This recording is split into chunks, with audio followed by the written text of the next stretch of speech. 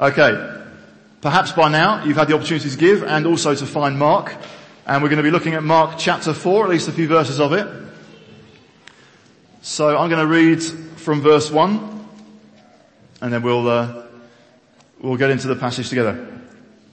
It says this: Again Jesus began to teach by the lake. The crowd had gathered around him was so large that he got into a boat and sat in it out on the lake, while all the people were along the shore at the water's edge.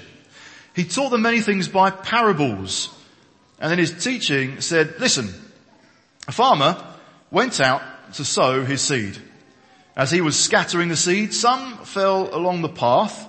The birds came and ate it up. Some fell on rocky places where it did not have much soil. It sprang up quickly because the soil was shallow. But when the sun came out, the plants were scorched and they withered because they had no roots. Other seed fell among thorns which grew up and choked the plants so that they did not bear grain. Still, other seed fell on good soil. It came up, grew, and produced a crop, multiplying 30, 60, or even 100 times. And Jesus said, He who has ears to hear, let him hear. When he was alone, the 12 and the others around him asked him about the parables.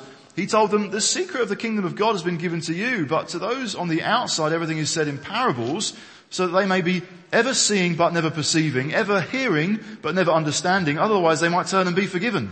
Then Jesus said to them, Don't you understand this parable? How then will you understand any parable? The farmer sows the word. Some people are like seed along the path where the word is sown. As soon as they hear it, Satan comes and takes away the word that was sown in them. Others, like seed sown on rocky places, hear the word and at once receive it with joy. But since they have no roots, they last only a short time. When trouble or persecution comes because of the word, they quickly fall away. Still others, like seed sown among thorns, hear the word, but the worries of this life, the deceitfulness of wealth and desire for other things come in and choke the word, making it unfruitful. Others, like seed sown on good soil, hear the word, accept it, and produce a crop, 30, 60, or even 100 times what was sown.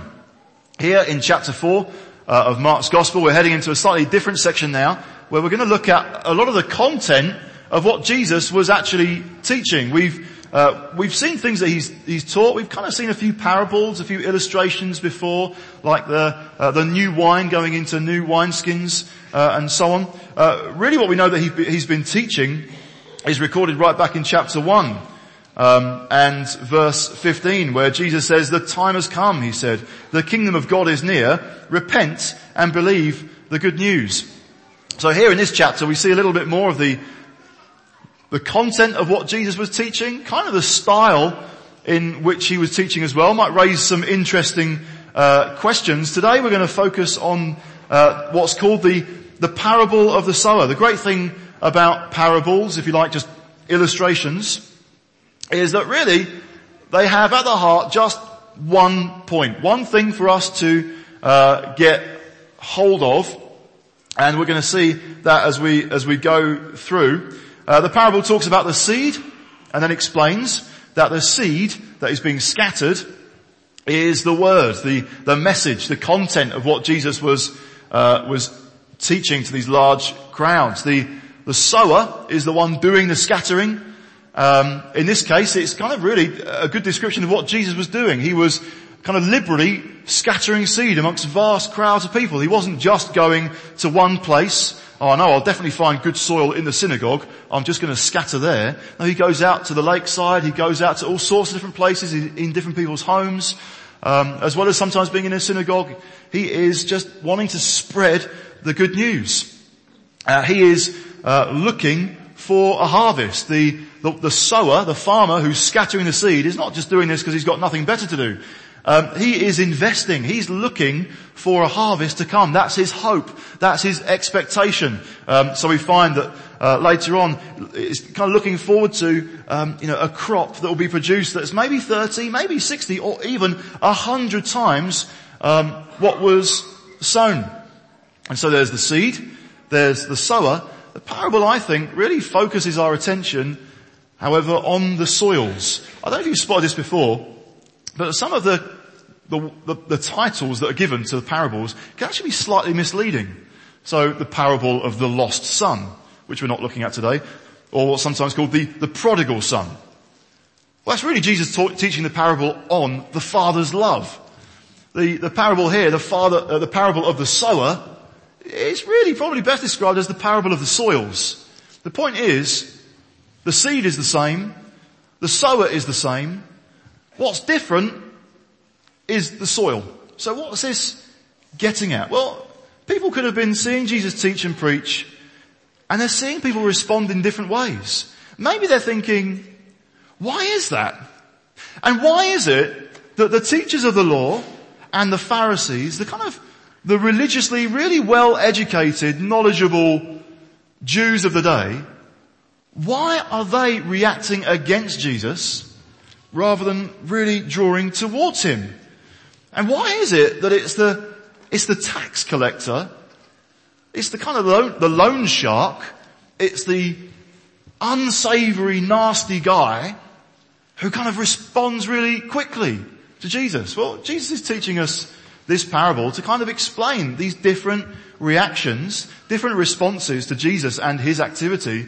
And then it kind of brings an uncomfortable question to us, which we'll get at later on. But, well, I suppose to mention it now, which soil am I? Which soil am I? How well am I listening? How well am I responding to God and his word? There is something that is more important than how clever we are.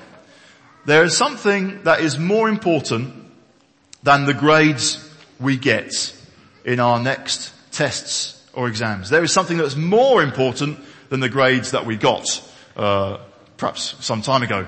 What's more important than how clever we are and how much we know is how good am I at listening to God?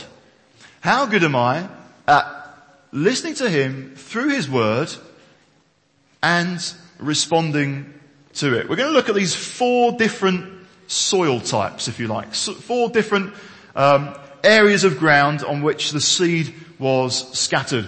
The path, rocky places, thorny ground, and good soil. Are you ready? Here we go. With the path. First of all, we see that introduced by Jesus in verse 4. As he was scattering the seed, some fell along the path, and the birds came and ate it up. The disciples want extra insight into what this means, and so Jesus explains then in verse 15. Some people are like seed along the path where the word is sown. Other translations might refer to the wayside or along the road. But here we have it, the path where the word is sown. As soon as they hear it, Satan comes and takes away the word that was sown in them. So when the word of God meets a path, it doesn't really kind of penetrate into the ground, into the soil. It stays on the top and it's easy pickings just to suddenly get snatched away. The path then gives us a picture of the hard heart. Another picture for the hard heart would be this. Now, you're very free to fold your arms today if you find that comfortable. It's just a picture of hard heart. When the word of God meets a hard heart, there is a quick reaction straight away which says, yeah, but that's not my situation. That might be true for you, but it's not true for me. It can be incredibly polite. It can be a very polite version of hard-heartedness, but straight away, no, doesn't apply to me, or doesn't apply at all, or that's just made up nonsense, or whatever it might be. There can be kind of ways of thinking, which Paul says he actually wants to try and demolish. In 2 Corinthians 10 and verse 5, he's saying, look, I've not come, this is not a battle against flesh and blood. We're not kind of against people at all. But what I'm trying to do is demolish strongholds or demolish arguments, kind of ways of thinking that set themselves up opposed to God. So the quick thought comes in, yeah, but doesn't apply to me. That's not true. Jesus is just a good guy who was misunderstood. Something, whatever it might be, there's a thought straight away which is defensive, and the truth is not heard. Now that, we might think, oh yes, that's kind of people out there who've never heard about Jesus and so on. There are examples in Scripture of hard-hearted believers, or believers in Jesus who become hard-hearted. I think that 1 Timothy chapter 1 might give us an example of this. Reading from verse 18, 1 Timothy chapter 1 verse 18, Paul writing to Timothy, my son, I give you this instruction in keeping with the prophecies once made about you, so that by following them you may fight the good fight, holding on to faith and a good conscience. Some have rejected these, and so have shipwrecked their faith. Among them are Hymenaeus and Alexander, whom I've handed over to Satan to be taught not to blaspheme. Guys who maybe were running well, who'd received something, but they'd made shipwreck of their faith. At some point they'd become arms crossed, hard-hearted, towards the true gospel. So there we have it. The path represents the hard heart with folded arms. What about the next soil type? Secondly, we come across rocky places. This is in verse 5 and 6. Jesus says, some fell on rocky places where it did not have much soil. It sprang up quickly because the soil was shallow.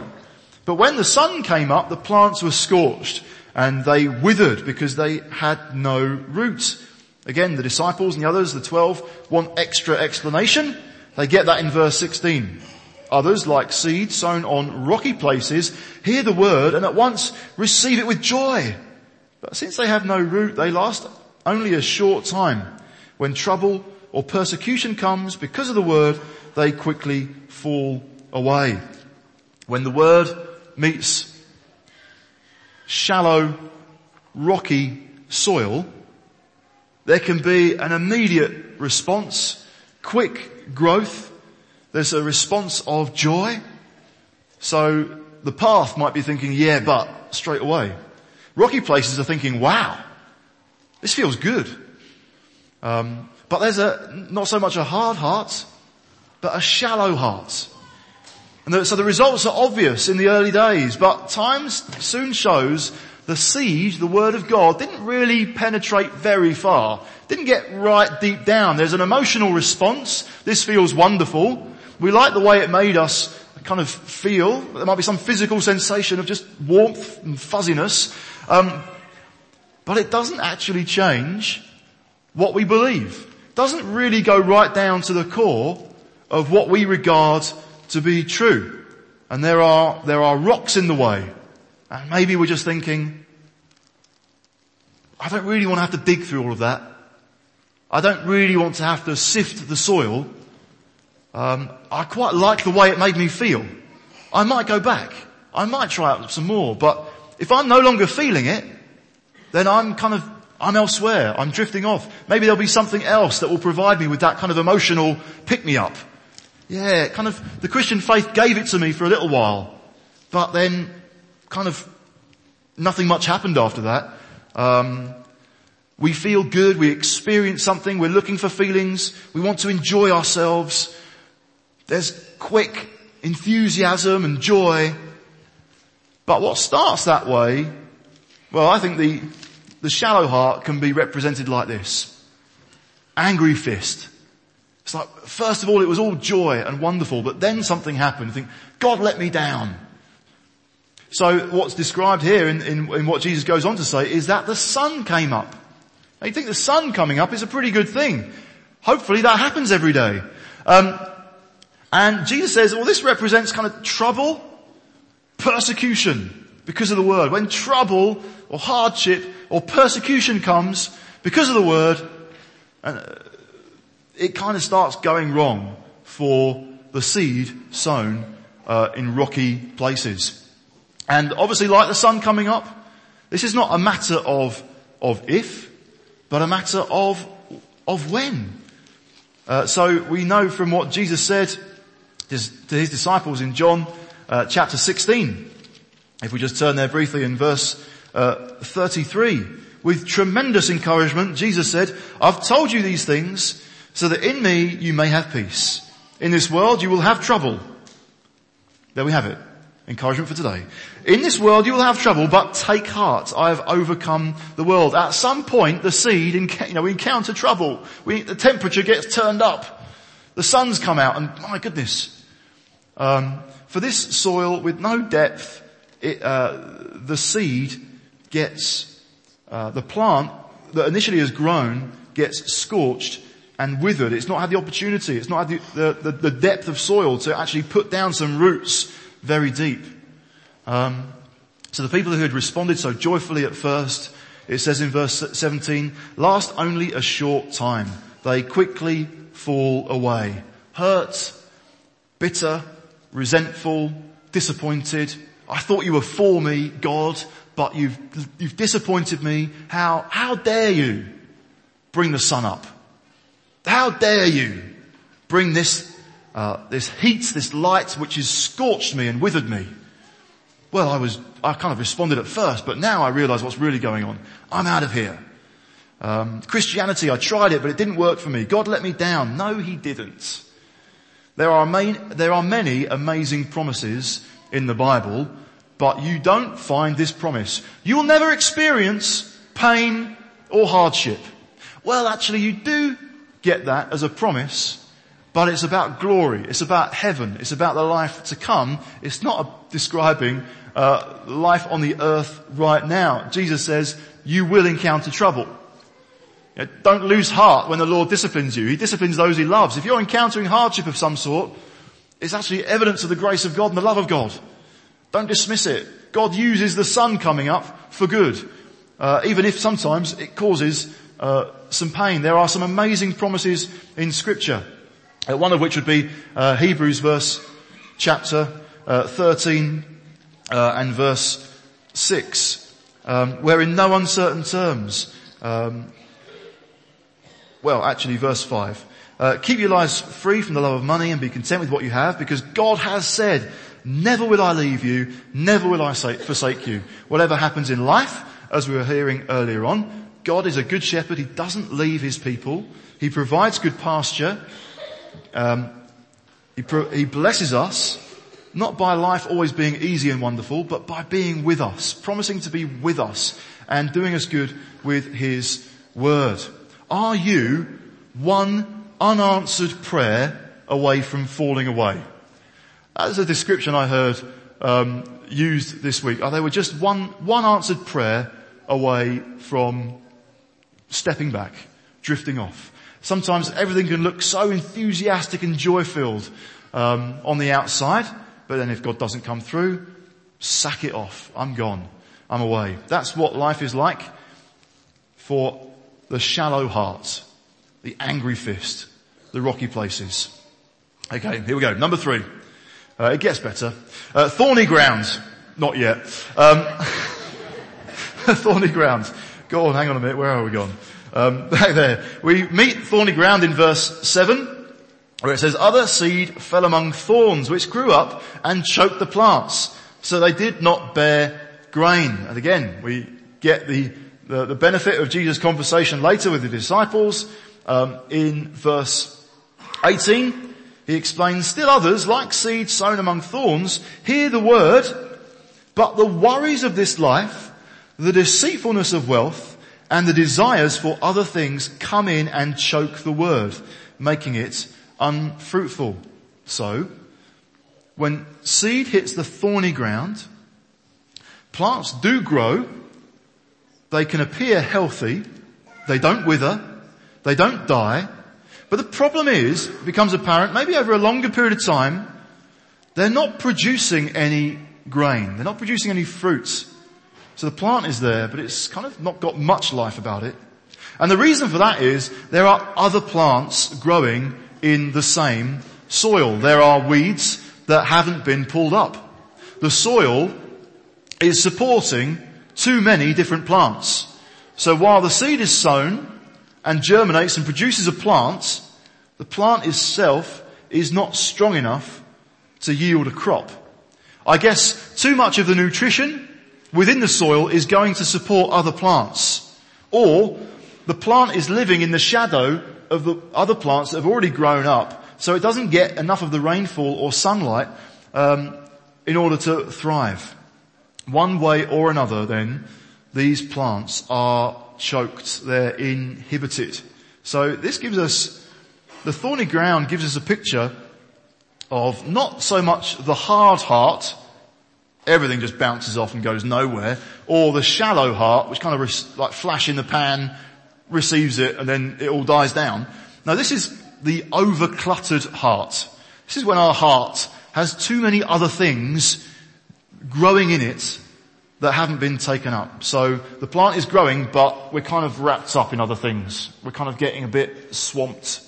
And so Jesus gives us 3 examples of what can be growing in the soil. What else is growing in our hearts that can choke the word of God, making it unfruitful?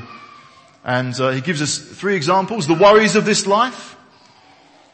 Fear and faith can't exist together at the same time. Either we respond in fear or we respond in faith. We can't do them both at the same moment. That's why we mustn't let go in the battle for our minds. Again, going back to 2 Corinthians chapter 10, there are thoughts that we have to take captive in being fruitful for God. So the worries of this life can come in. Deceitfulness of wealth. In other words, what money says to us is, trust me. Put your hope in me. Put your confidence in me. I'll see you through to the end. I'll look after you. I'll give you a hope and a future, is what money says. And we can be deceived by that and kind of allow it to grow. This kind of love of money comes up in our heart. But actually what it does, it just wraps us up. It tangles us up. It chokes us off.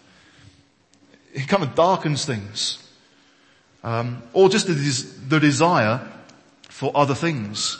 And so what we're called to do is worship God. You are mighty. You are powerful. You are unchanging. You are in control, O God. If these other plants are growing up, what we start doing is we say to our worries and our fears, you are mighty. You are powerful. You're in control. You're unchanging. And I'm kind of giving my life to you. We can say that to our worries. We can say that to money. You're wonderful. You're powerful. You're trustworthy.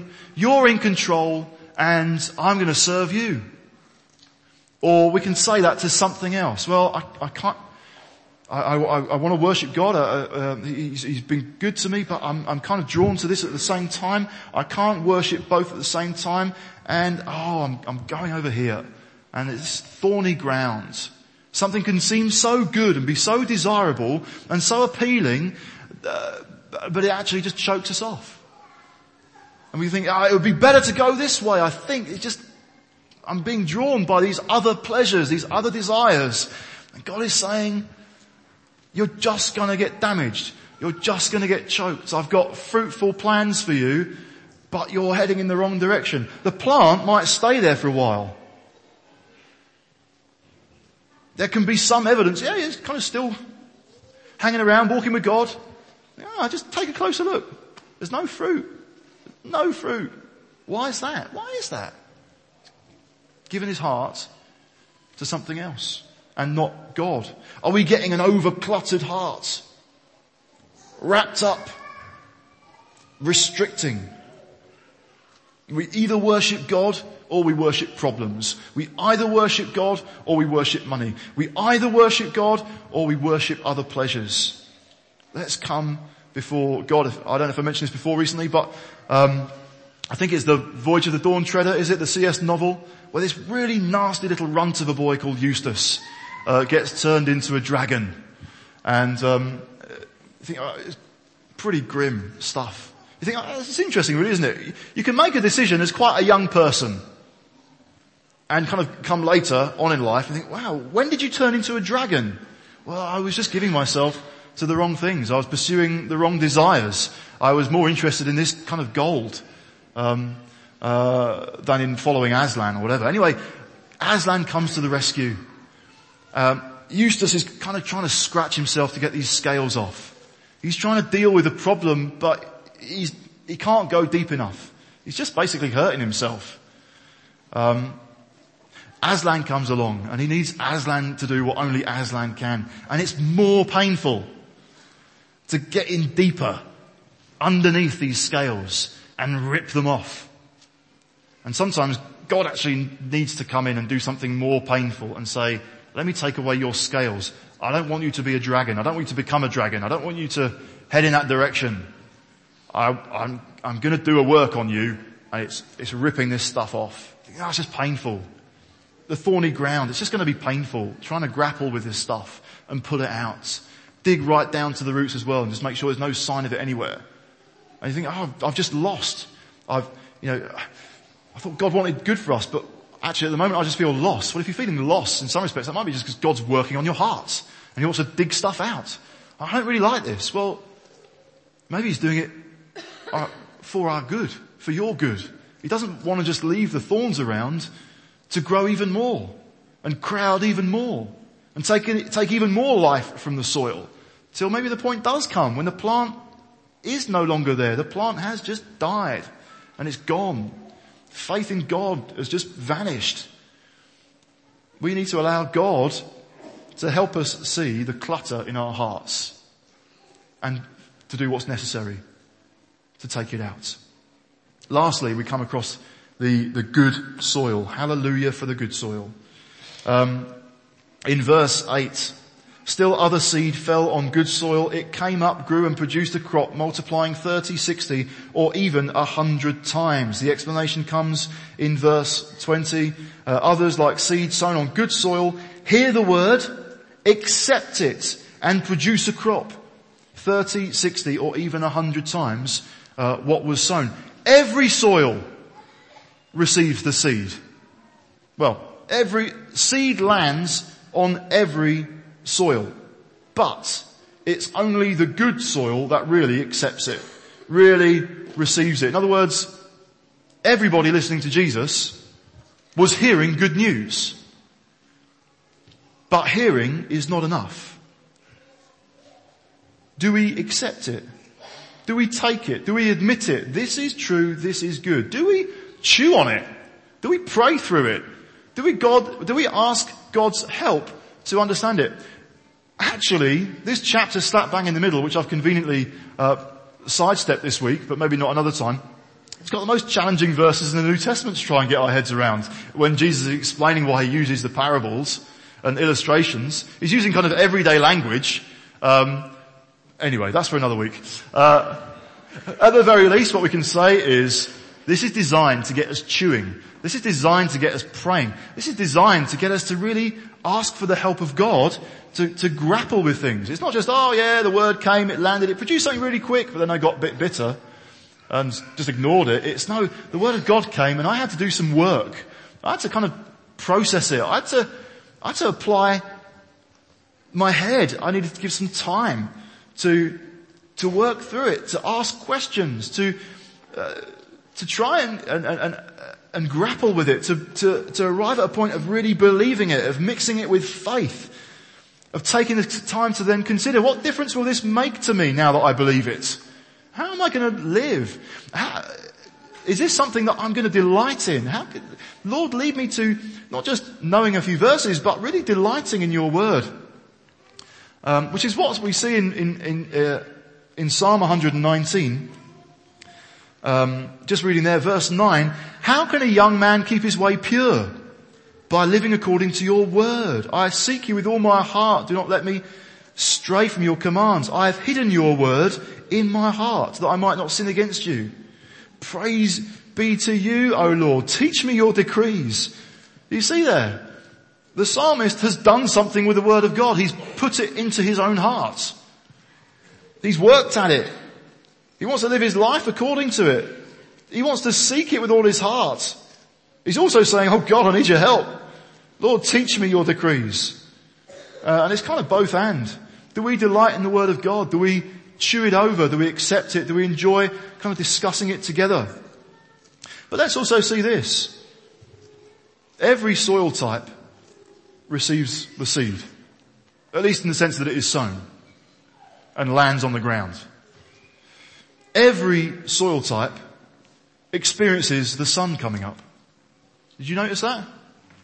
It wasn't just the rocky places that the sun comes up on and scorches it. Actually, the sun comes up on everything. And the sun comes up and absolutely necessary to have sun as well as rain for this seed which has life in it to then grow. Kind of means this good soil is not trouble-free. I just spent a couple of days this week, just brilliant time with a few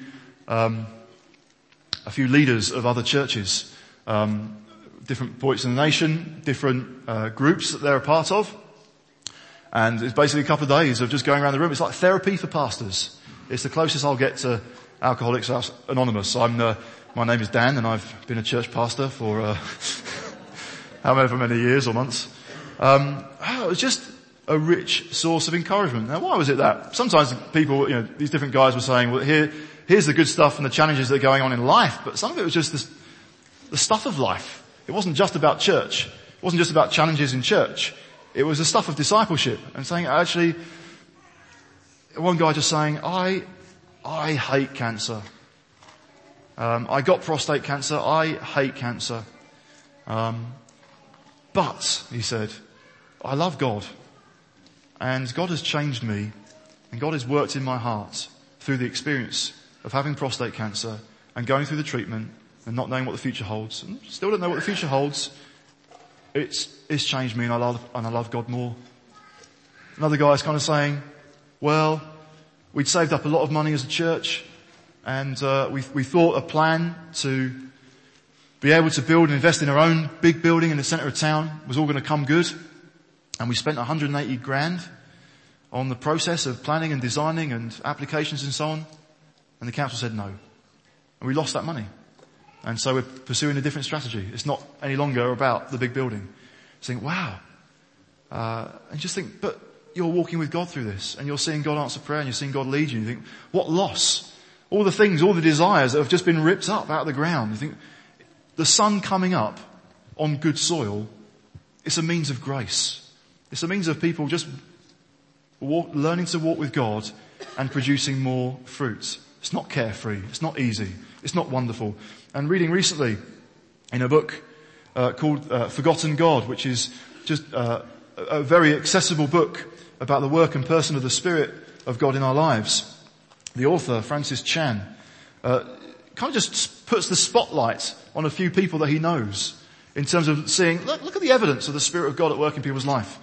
And he says, recently I was asked, who is the most Spirit-filled person you know? My response, on page 39 by the way, Joni Eareckson Tada. In 1967, a diving accident left then 17-year-old Joni a quadriplegic. Lying in a hospital bed, she was filled with an overwhelming desire to end her life.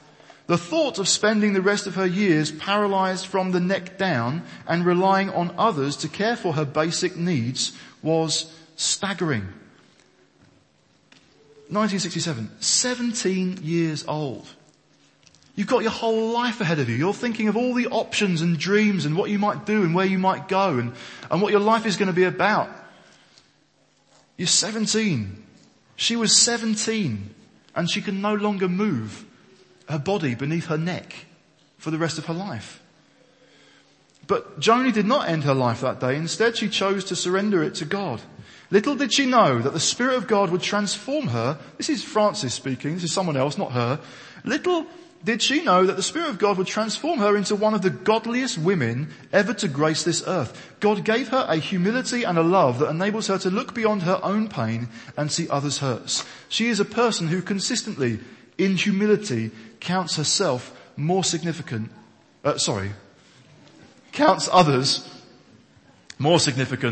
than herself. An embodiment of Philippians chapter 2 verse 3. He goes on to describe some of the many things that she's done in life since that accident as a 17-year-old. Different ways in which her life has borne fruit. But then it just concludes this. It's not because of these accomplishments that I consider her the most Spirit-filled person I know. Actually, it has nothing to do with all she has accomplished. It has to do with the fact that you can't spend 10 minutes with Joni before she breaks out in song, quotes scripture, or shares a touching and timely word of encouragement. I have never seen the fruit of the Spirit more obviously displayed in a person's life as when I'm with Joni. I can't seem to have a conversation with her without shedding tears. It's because she is a person whose life at every level gives evidence of the Spirit's work in and through her. See, the sun comes up. We either go, forget it, sack it, I'm out of here, or we surrender our lives and then we see the fruit of God coming as a result. Or maybe it's the case that actually we see fruit in one another's life. Maybe she doesn't see as much fruit in her life, but Francis comes along and thinks, my goodness, I've never been so encouraged in 10 minutes ever than just in having had a conversation with her. Good soil. The seed goes in, it's accepted, it's received, and then it produces a crop. And it multiplies. The seed that was sown in one life, it kind of like just produces more. It's kind of blossoming. It's kind of every minute or every 10 minutes, there's example of the fruit of the Spirit, the work of God, a multiplying of His work in our life. And here is, I think, this is the position, in conclusion, where I have arrived personally in having looked at this passage this week. I would invite you to consider the same conclusion, and it is this. My heart is my responsibility. My heart is my responsibility. I'm blessed by what the Spirit of God has sown into my heart. I'm blessed that He's in me. He dwells in me. Proverbs 4 verse 23 says, guard your heart. It's the wellspring of life. Going back to Psalm 119, it says, I've hidden your word in my heart that I might not sin against you. Hosea chapter 10 verse 12 says, break up your unplowed ground. God's about to do something awesome. He's going to send rain. He's going to send the sun to shine upon you. He's the one sowing the seed. You break up your ground. Turn it over. What sort of soil am I right now? It doesn't matter what sort of, now, at this point in time, it doesn't matter what soil I was when I was 15, or when I was 20, or when I was 25, or when I was 30. It doesn't actually matter what the soil was like last week. What matters now is the soil and its condition today. And how I respond in any given moment. I can respond in fear, I can respond in faith, I can respond in worshipping God, I can choose to worship something else, I can choose to surrender my life to Him, or I can choose to get disappointed and bitter over here. The choice is mine. How will I respond to the sun coming up tomorrow? How will I respond to reading the Word of God right now? And what else is growing in my heart right now? If it's there because I've let it. So, my dad is not responsible for my heart. My mum is not responsible for my heart. My wife is not responsible for my heart. My children are not responsible for my heart. My siblings aren't responsible for my heart. My neighbours aren't responsible for my heart. My colleagues are not responsible for my heart. I am responsible for my heart, whatever has happened and whatever will happen. Does that leave me with some work to do? Are there some things to rip out of the soil today? Does it need just breaking up completely? I am completely reliant on the grace of God and His persistence with me, the farmer, the sower, or the shepherd, to change the analogy. I'm not kind of saying it's just down to me.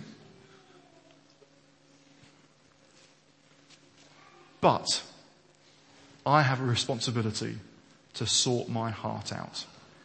I invite you to reach the same conclusion today. If you today hear God's voice, don't harden your heart. See to it, brothers, that none of you has a sinful, unbelieving heart.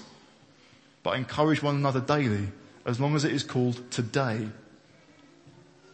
to turn to God, to receive the word, to humble myself, I spent some time this week with just some incredibly beautiful, humble men.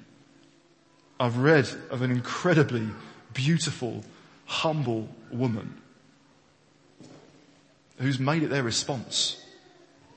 In light of challenges and grief and pain and disappointment, I don't know. I kind of have that much, and I've heard of some people who've got this much. I say, wow, this has become a means of grace to you. You're worshipping God more through the experience of having prostate cancer. You're worshipping God more after He's picked the scales off your heart, which included taking away 180 grand. You love God more, and you've had to walk through that. And then we would just stand and worship. Just undid me. Absolutely undid me.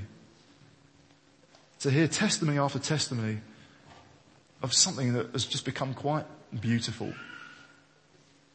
So we don't want hard hearts. We don't want shallow hearts. And we don't want cluttered hearts.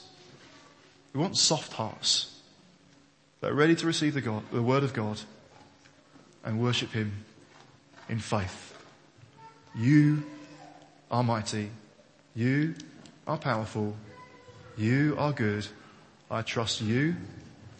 I'm putting my life in your hands, oh God. Amen. Let's pray.